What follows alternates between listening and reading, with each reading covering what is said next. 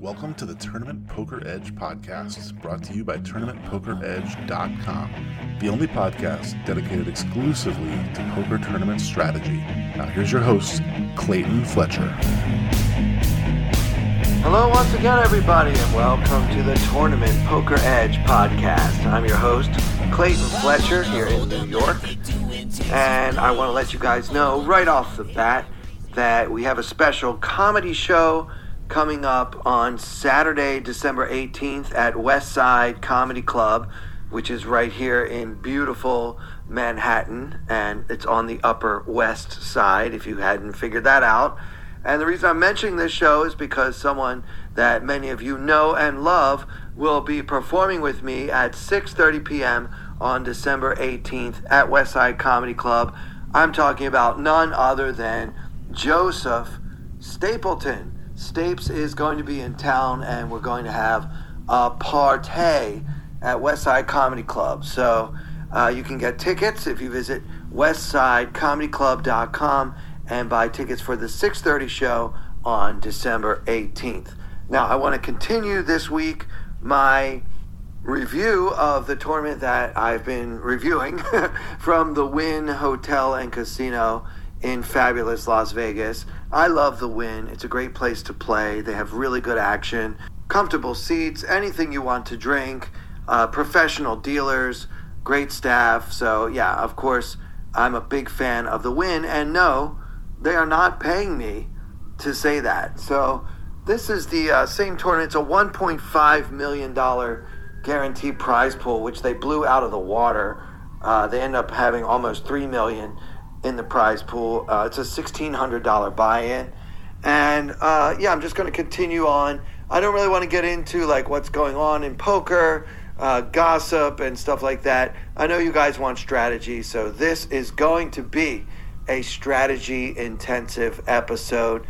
I'm hoping that I don't talk too much about just one hand, and that won't allow me to finish this tournament review, so that next week we can talk about something else besides the $1,600 tournament from the Wynn. But there were just some interesting spots in this one, and it was kind of towards the beginning of my quote-unquote summer out in Vegas, which actually happened in the fall, of course. And, you know, now that we've established some of my opponents and some of the other characters at the table, I think it makes sense to continue on and talk about the key moments from this event. So at this point, there were about 150 players left in my flight, which was Flight A. I believe they had 3 total. Only 39 players advanced to day 2. The way this tournament works, 11% of the field moves on to day 2, and the rest do not. So when you make day 2, you are not quite in the money yet, but it happens very soon on day 2. So the average stack is about 60,000. We have 62,000, so we're right there in the mix with an average stack. The blinds are now 800 and 1,600 with a 1,600 big blind ante. So what that means is we have an M of 15-ish. There's 4,000 in the pot to start, and we have, again, 62,000. And we have about 40 big blinds in our stack, if you prefer to see things that way. So we've been talking about this player. He's mentioned several times that he's from Florida, and he lives in Florida, and he plays in Florida. He is an old man who likes to get involved in a lot of pots, who very seldom raises, but very seldom folds. So, not surprisingly, he limps in from second position off of about 100,000 in his stack, and the action folds all the way around to the small blind, who is also a player that I mentioned in a recent episode. He is an older player with an angry energy about him. He's probably in his late 60s, early 70s, and he has kicked my chair at least 4 or 5 times. And what's peculiar about it is that when I mention to him that I don't appreciate it, I'm about as nice as can be. I say, "Sir, could you please try not to kick my chair? I know we're a little crowded here, blah, blah, blah." I even give him an out, right? I give him an excuse. He can't help himself. He gets angry at me, and he's like, "I'm not doing anything wrong," that kind of thing. So he's like a grumpy old angry man. And so these are my two opponents in this hand. He limps in from the small blind, and we are now in the big blind, and we've got the 7 of hearts, 7 of spades. So, yeah, of course you can raise with this hand. I mean, against this limpy guy, Old Man Visor, I think I was calling him in the last episode. So Old Man Visor is very likely to have just any two suited. Like, really, he could have almost anything. He just doesn't fold. And now the small blind was getting a great price, and so, of course, he could have a pretty wide range as well. Pocket sevens doing great against both of these players' overall ranges. I could certainly raise it up. Maybe even for value, because Old Man Visor is not going anywhere. I opted to just check, and I'm not really sure this is the right decision. Both of these players have me covered, by the way. I don't know. Maybe it's a mandatory raise. I would certainly have raised if I had pocket nines and probably pocket eights as well. I think sevens is right there on the border as far as the pocket pairs that I would want to raise with in this situation. So yeah, I kind of went conservative here and just checked it. And the flop comes 10 of hearts, 5 of spades, tray of hearts. So 10-5 tray with 2 hearts, hero holding pocket sevens, including the 7 of hearts, and the small blind checks. Now, I think checking with sevens here is probably a mistake. I'm sure that a solver would tell us we have to check some of the time so that we can have a check calling range versus Old Man Visor's betting range when check to, etc., etc. I think that when you are not playing against a robo supercomputer solver bot genius, you can basically just make the play that makes the most sense versus your particular opponents. Especially in this hand, I have 2 amateur opponents. I don't think they are deep thinkers when it comes to poker tournament strategy. So I can just go ahead and bet every time here. I think checking is a mistake versus my 2 opponents in this hand. I have a pair between top and middle pair, and I also have backdoor straight and flush possibilities just in case I am behind. I can get value from much worse. I think that both of these players would probably call my bet with any 2 wheel cards, any 2 over cards, any ace. I think I can get a lot of action. Certainly I can get action from pairs worse than sevens, like if our opponent has pocket 4s or 5x or tray x. I definitely can get lots of value for my hand, and I need to start building the pot now. Keep in mind, too, that my hand also benefits greatly from when they fold a hand like Jack 9, which has no pair right now, but would probably fold to a bet, even though it has substantial equity versus my pocket sevens. So I think betting is mandatory here, and I did, I'm glad to say. I put in, the pot was 6,400, and I went for value to the tune of 2,600. I like my sizing here. I don't want to go too much bigger than that. I don't want to make it too easy for them to get away from some of the hands with which calling would be a mistake, namely hands like ace deuce, king queen with a heart, and the like. So I think 26 gets it done. We get action of the type that we want with this sizing. So Old Man Visor folds, and only the chair-kicking small blind calls. So now with 11,600 in the pot, we are going to see a turn card, and it is the ace of clubs. So our board is now 10 of hearts, 5 of spades, tray of hearts, ace of clubs, hero holding the pocket sevens. So our opponent checks, and now I don't really think that I need to fear my opponent having me beat very often. I mean, sure, he could have some kind of weird ace X in his hand. Possibly. He could have a 10 even. But mostly my sevens are way ahead of his range. But the problem is he will often fold a lot of the hands that we are beating just because he fears the ace so much. In my experience, the older players tend to be overly concerned that that ace must have hit me. So for that reason, I want to check this card and maybe go for value on the river if it's a blank.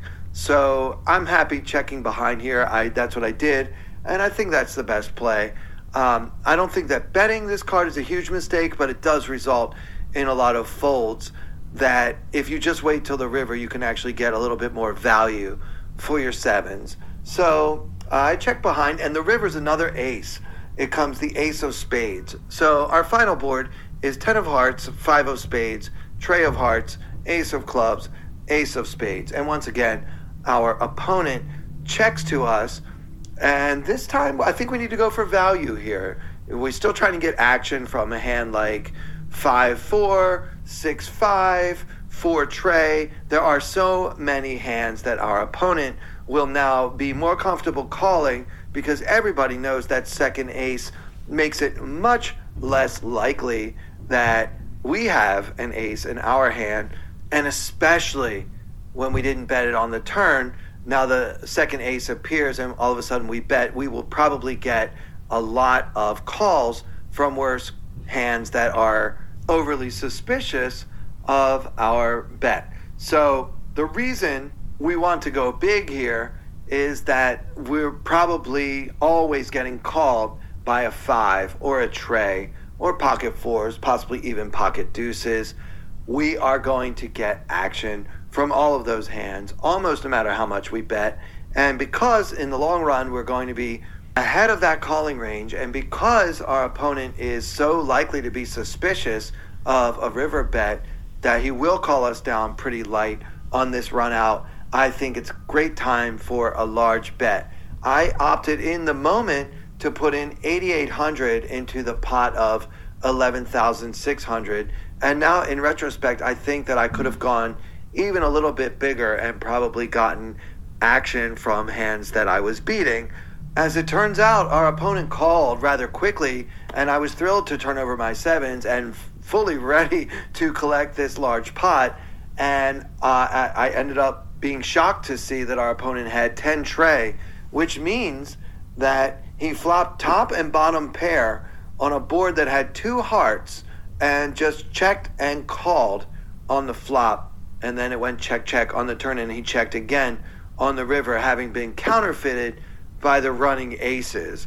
So that was a pretty shocking hand. I didn't think that our opponent would have many 10s in his range, and I certainly didn't expect him to have flopped top and bottom pair, given the way he played the hand on the flop. To me, it just goes to show that I actually know next to nothing about poker, and I need to learn how these people are approaching these hands.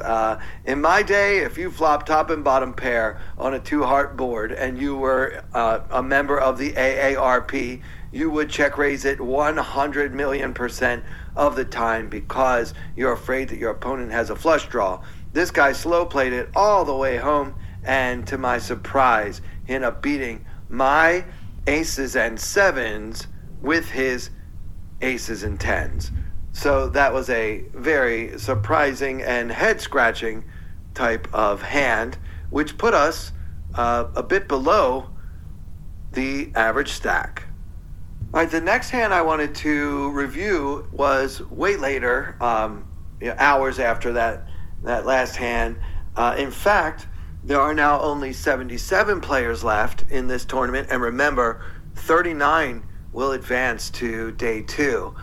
We have managed to run pretty well, and we've got the stack up to 140,000, so a nice recovery from that disastrous pocket 7s versus 10 tray hand hours ago. So the blinds are now 1,500 and 3,000 with a 3,000 big blind ante, and we have 140,000, which again is right around average. It kind of makes sense.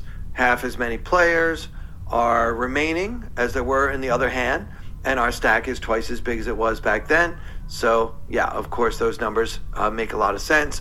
Our M is now 18. We have about, 47 big blinds, give or take. So we're doing fine. No need to go absolutely crazy with any 2 cards or anything like that, especially this late in the day when people are starting to get the sense that they might be able to make it to day 2. Roughly half of the remaining field will do just that.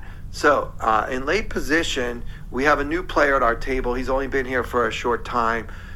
He strikes me as a decent player. He's got an expensive-looking backpack, really good headphones. He has a screen on his cell phone that doesn't allow me to see what he's reading on that phone. These are signs of a professional, generally speaking, to show up that prepared for battle. He had a nice, comfortable-looking sweatshirt. This was not this player's first tournament, especially not with that $200 backpack or whatever he had. So he strikes me as somebody that I'm probably going to see many times in various casinos throughout the fall, as we're all playing all the major tournaments in town. So that is our opponent in this hand, and it is folded to him in the cutoff, and he raises to 7,000. Again, 1,500, 3,000 are the blinds, and he makes it 7K. He's got a big stack in front of him, about 400,000, which is approximately 3 times the average. On the button, the old man who can't stop kicking my chair folds, and now we are in the small blind holding Ace of Hearts, Queen of Diamonds. All right, so I think this is a mandatory 3-bet. We've got an opponent here that clearly knows what he's doing. His range for opening the cutoff is pretty wide, I would assume. And even if that range is tighter than I would typically imagine it to be, I still need to 3-bet because ace-queen offsuit is such a strong hand for the situation, and also very difficult to play from out of position. So I don't really mind 3-betting and winning the pot.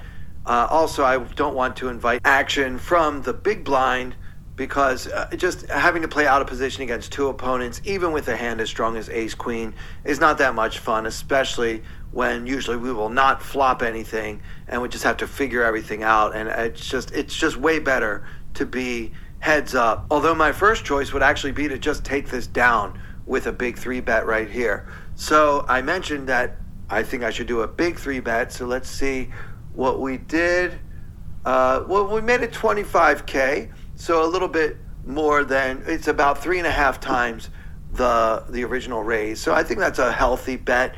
It's not a trivially easy call for him. He does have a huge stack, so he might just be like, you know what, I'm in position.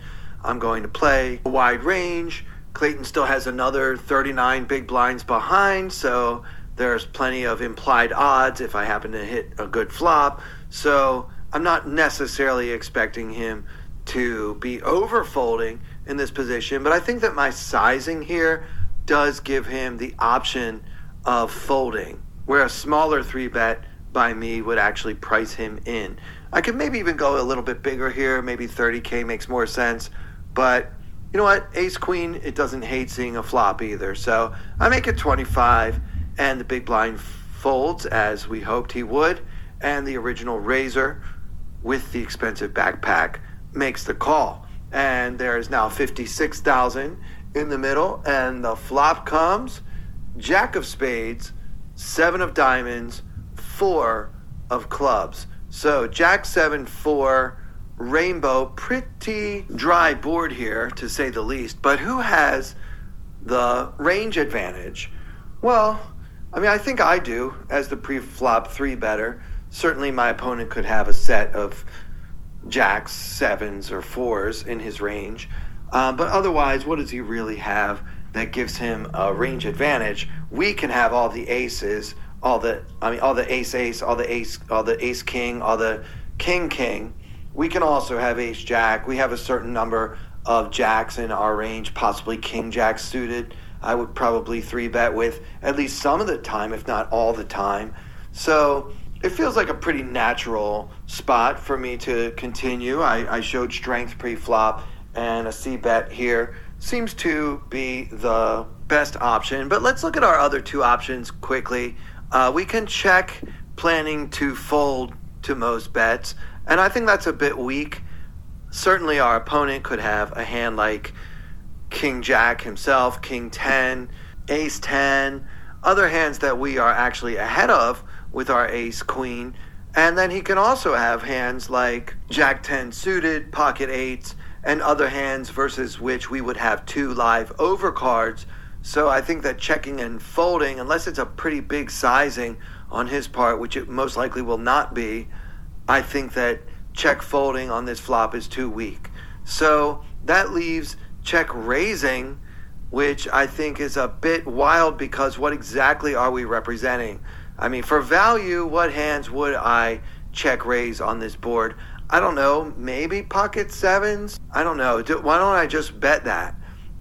I wouldn't check raise ace jack, because what does that actually accomplish? Maybe I would check raise pocket aces sometimes, but honestly, guys, that's not really a big part of my strategy. I mean, I feel like, especially as the pre-flop 3-better, and especially being out of position, most of my value range, I'm just going to go ahead and lead, because I do want to be able to make continuation bets with my 2 overcard hands, exactly like the one I have here that missed. So I don't think that check raising makes a lot of sense, and I think that a talented opponent like we perceive this one to be would probably sniff that out, and if it doesn't make sense, he might get curious and sticky. So I don't like check raising here with this hand, and I don't like check folding because that feels weak. So I think that c-betting is the way to go. Now, should we go big, small, or medium? Well, there's 56K in the pot, and we had originally 3-bet it to 25K pre-flop. So what kind of bet gets the job done here? And also, what kind of bet will we want to make when we have pocket aces or pocket kings or ace jack or any of the other value hands? We want to try to match and balance, because we're going to be bluffing here. A c-bet is essentially a bluff, right? So we're going to be bluffing here, but we need to do what we would do with our value range. So that way you are making the same play whether you're bluffing or value betting. I don't want to polarize myself here. I don't want to bet like the pot or overbet, because on a board like this, our usual value hand is going to be 1 pair, right? So we need to make a bet that could get called by a jack if we could beat a jack. And so I opted to go down to 18,000, just a little less than 1/3 of the pot. And I'm expecting to get action when my opponent has a piece of this board. And I think that he will often, if not always, fold a hand like King 10, which, although we're ahead of, has pretty significant equity here, and it's kind of a win when that worse hand actually does fold.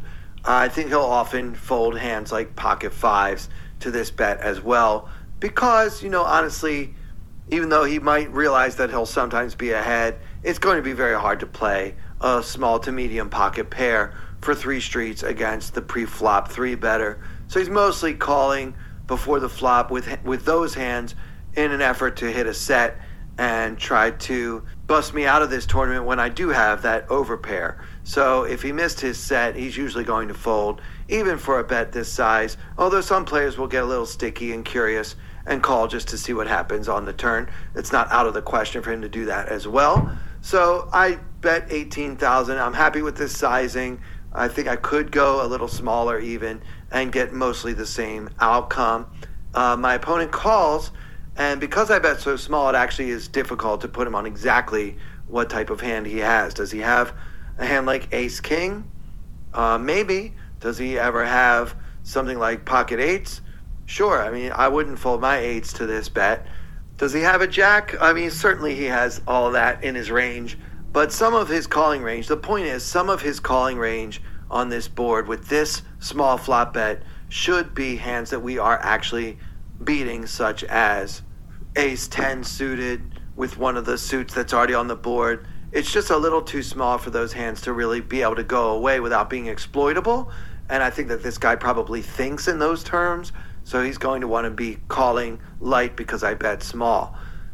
Most of his range, of course, when he calls, is going to be hands that are ahead right now, hands like pocket eights, jack 10. Thinking ahead to the turn and river, we need to have a strategy in place, and that strategy is rather complicated and involves different maneuvers depending on precisely what comes off.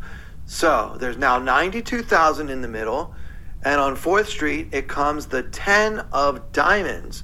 So our board is now Jack, 7, 4, 10, with now 2 diamonds. So backdoor diamonds have shown up on 4th Street, and it's on Clayton, out of position in the small blind, holding the Ace of Hearts, Queen of Diamonds. So we do have a diamond in our hand for what it's worth. I don't know, this is close. I think that you can bet again on this card at least some of the time, and in doing so, you're trying to fold out hands like pocket 6s, pocket 5s, possibly a 7, a hand like Ace 7 doesn't really want to call again. The problem is some hands that might have folded to a blank if we bet again, because it's the 10 of diamonds, gives hands like pocket 8s, pocket 9s, a gut shot to go along with their one pair, which might actually be good even when we double barrel it. And I don't expect those hands to fold unless we really go big here on the turn, which I don't want to do because, again, we started this hand with an M of 18 and it's now a 3-bet pot that we've already C-bet into. We don't want to put all of our chips to work trying to get this guy to fold when, again, he's got a big stack. We think he's got skills, and they're probably just better guys to pick on. So for all those reasons, I decide to check this card. I did have designs on possibly check raising if our opponent chose to bet, but the problem with having a check raising strategy is that your opponent needs to bet in order for you to check raise, and we just don't know what he's going to do. So we check, and the plan is I'm okay with him checking behind. I have up to 10 outs right now, right? Any king gives me the nut straight. Any ace, it might be good for one pair. Same with the queens. So I've got outs if I'm behind, and I think that I'm okay with it going check, check, should that be the outcome here. I'm also okay with checking and then evaluating kind of the live read of the situation. Like, do I think this bet is really strong if he bets the turn? Like, how do I feel about his bet might help me decide whether or not to check raise. But I remember definitely entertaining the idea of going for a check raise on the turn, balancing out my value range that I would have for doing that, which would include hands like pocket jacks, pocket 10s, Jack 10, although I'm not sure how often I'll be 3-betting Jack 10 from the small blind in this situation. But yeah, maybe sometimes I will. And other very strong hands. Also, a straight came in. 9-8 makes a straight. I certainly could have that hand in my range for 3-betting. Although, to be honest with you guys, I typically do not 3-bet connectors, suited or otherwise, from the small blind. But I know many of players do. And so my opponent can't know that I don't really do that. So he can't rule it out. Therefore, check raising the turn has its merits. And if I'm called on a check raise, I still have at least a few outs to make a straight. So keeping all of that in mind, I like having that option. Also being aware that if it goes check, check, that too is not the end of the world, because I'm either drawing live or I was ahead the whole way. So I check and my opponent checks as well, so we don't get to find out what would have happened if I had gotten the check raise in, or whether maybe he would have bet in such a way that I would have figured out he was actually strong, and then I might not want to check raise. So I've been known to change my mind in the middle of having a strategy just based on my live read, and sometimes I can't exactly put my finger on what that live read is telling me, but I've learned to trust those instincts when they happen. No such luck this time. It goes check, check, and we're going to a river with 92,000 in the middle. The river comes the 5 of diamonds for a final board of Jack, 7, 4, 10, 5 with 3 diamonds. So the running backdoor diamonds did come in, and it's up to Clayton. For me, this river decision is very interesting. I don't want to check and have it go check, check, and have him win the pot with some sort of marginal hand like bottom pair on the flop. Would be kind of a disaster, right? I also don't want to bet and have him make a very easy call with a hand like Queen Jack or something where he's just never folding, but he's been pot controlling and maybe trying to induce a bluff from me. So one thing that I've been generally working on is I think that overall, unlike probably most of our listeners, I tend to double and triple barrel a little too often. I'm not a maniac. I know that I sometimes make myself out to sound like a complete and total crazy spasmodic maniac here on the podcast. But just what I've noticed is that my aggression level, generally speaking, is a little bit higher than I would like it to be, both online and live. And so I've been looking for spots to kind of find give-ups, if you can believe it. Now, I don't advocate kind of having a general strategy when we go into a tournament, but when it's really close, I typically tend to double and triple barrel too often. And so one thing that I was consciously trying to do, particularly towards the beginning of October when I first arrived in Vegas, was just to emphasize chip preservation in a way that I normally don't. Especially if there's only 77 players left in this flight. We started with like 450. Only 39 advanced to day 2. Do I really need to take every single double and triple barrel opportunity and possibly end up losing right before we make it to day 2? So this kind of thought is probably the opposite from what most of you struggle with when you're playing, which is that you don't have enough bluffs. Because I tend to bluff too often, I was actually looking, at least at that point of the poker season, trying not to say summer, I was looking for spots to sort of curb my aggressiveness. So all of this put together, combined with the fact that I'm up against a tournament chip leader who strikes me as a very competent player, and I decided to just check this river. I'm still not sure if that was the right move. Would you guys have given up on your ace-queen at this point? There's, of course, some chance that my ace-queen is good. The problem for me is that I'm almost never going to be able to find that out, because I think that when my opponent can't beat ace-queen, he's usually going to bluff this river, and I would probably end up folding.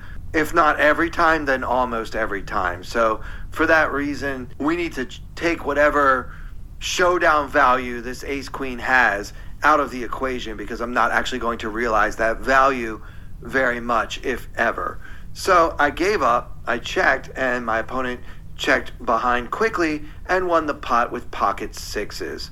So I made it kind of easy on him, guys. I made a very small, less than 1/3 pot bet on the flop, and then pretty much gave up on the hand after that. True, I did have designs on possibly check raising the turn, but other than that, due to the run out and all the other factors we just listed, I basically gave up on the flop after one barrel of a c-bet with ace-queen. So you guys might be thinking, well, that's totally standard, Clayton, and that's totally fine.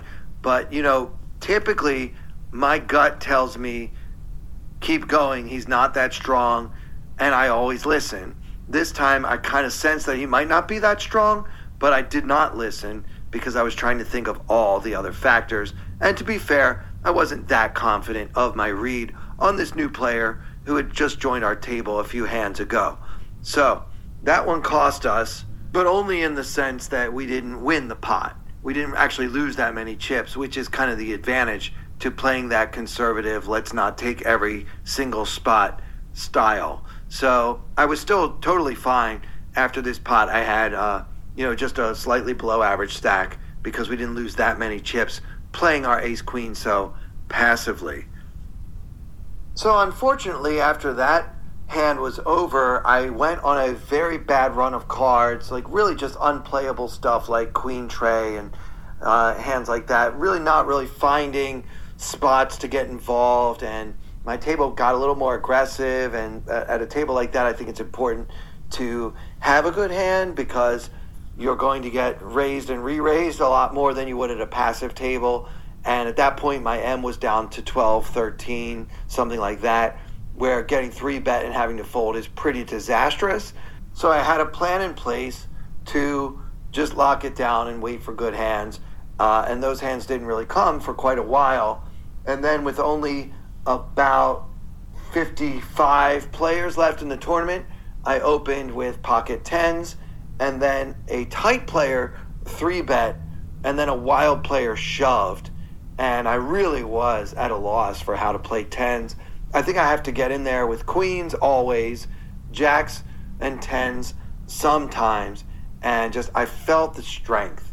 I felt like the player who shoved, even though he was a wild player, there was something different about him this time. He didn't seem worried. He didn't seem like he was acting not worried. He seemed genuinely not worried to me, and I felt like he really wanted action in this spot. There's only 55 players left. 39 make it to day 2, and here he's all in. And the original raiser had him covered.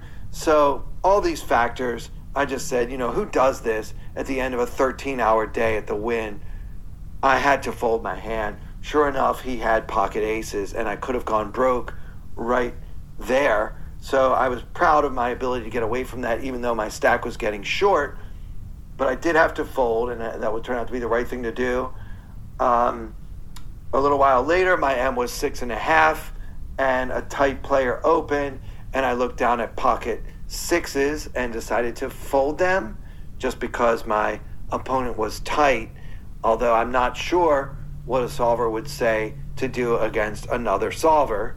I felt like folding versus a tight player there was the play. Unfortunately, everyone else also folded, so I don't know to this day whether those sixes were any good. After that, I managed to steal the blinds a few times, although both times I actually had a hand to steal them with. That got my M up to 8.5. And at that point, I opened from late position, actually on the button with pocket sixes. So I had folded the sixes a little while ago, but now this time the action's folded to me, so I'm the first one in, and I'm on the button, and I opened for the minimum with pocket sixes, and the small blind 3-bet, and the big blind shoved. So there, it's a pretty easy fold with my sixes. Unfortunately, the small blind also folded. So this sort of happened, and that gets frustrating. And now with 49 players left in the tournament, my M was just 5. And a loose, aggressive French guy opened the pot. He had been at my table for about an hour at that point. He was pretty much opening at least 75 or 80% of the time when the action had folded to him. So I decided to take a stand. He had a big stack, but I still thought that my hand was good enough. It folded to me on the button after he had opened from the hijack, and I had pocket fives. This is pretty close. One question we can ask ourselves is, can I get into the money in this tournament by folding this and every other hand that I see for the rest of the day? I would say no, because we don't actually reach the money on this day 1. There's another 1% of the field that needs to go away at the beginning of day 2 before they actually get into the money in this tournament. By the way, I really like tournaments that only pay 10% of the field. Some tournaments nowadays pay 15%. I've even seen online tournaments that pay up to 20%. I like bigger prizes for fewer players, as you guys know by now. Because I can't really just fold my way to a min cash, and because this player has been so loose aggressive, I think folding the pocket fives is a mistake, and there's only one other way to play them. So let's go, baby. I'm all in. He quickly calls with pocket queens, and I bust out of this tournament in 49th place, and that was the beginning of what would turn out to be a mostly frustrating 6-week trip to Las Vegas. Love your feedback on these hands and anything else. At Clayton Comic, can follow me on Twitter and just tweet me at Clayton Comic. Let me know, would you have played these hands the way I did? Are there any decisions I made or thoughts that I had that don't make sense to you, or that you just disagree with, or that you strongly agree with? I'd love to hear from everyone on Twitter at Clayton Comic. And also, if you guys have not yet signed up for your tournament Poker Edge membership, there has never been a better time. Just use the promo code podcast at checkout, and you will save $10 off of your first month of membership to my favorite poker training site, tournamentpokeredge.com. So, for everyone here at TPE, I'm Clayton Fletcher. Thank you so much for listening. I wanna hold them like they do in Texas Plays. Fold them, let them hit me, raise it, baby, stay with me. Lock in intuition. decision, play the cards with babes to start. And after she's been hooked, I'll play the one that's on her heart. Oh, whoa, whoa, whoa, whoa. I'll get her heart, show her what I got. Oh, whoa, whoa, whoa, whoa. I'll get her heart, show her what I got. Can't read mine, no she can't read a mile. Poker face, she's got to love nobody. Can't read mine, no she can't read a mile. Poker face, she's got to love nobody. Poker face, poker face. Poker face, poker face. I wanna roll with her, a hard pair we will be. While little gambling is fun when you're with me. I love it. Russian roulette is not the same without a gun. And baby, when it's love, it's not rough, it isn't fun. Oh, whoa, whoa, whoa, whoa. I'll get her heart, show her what I got. Oh, whoa, whoa, whoa, whoa. I'll get her heart, show her what I got. Can't read mine, no she can't read a mile. Poker face, she's got to love nobody. Can't read mine, no she can't read a mile. Poker face, she's got to love nobody. Poker face, poker face. Poker face, poker face.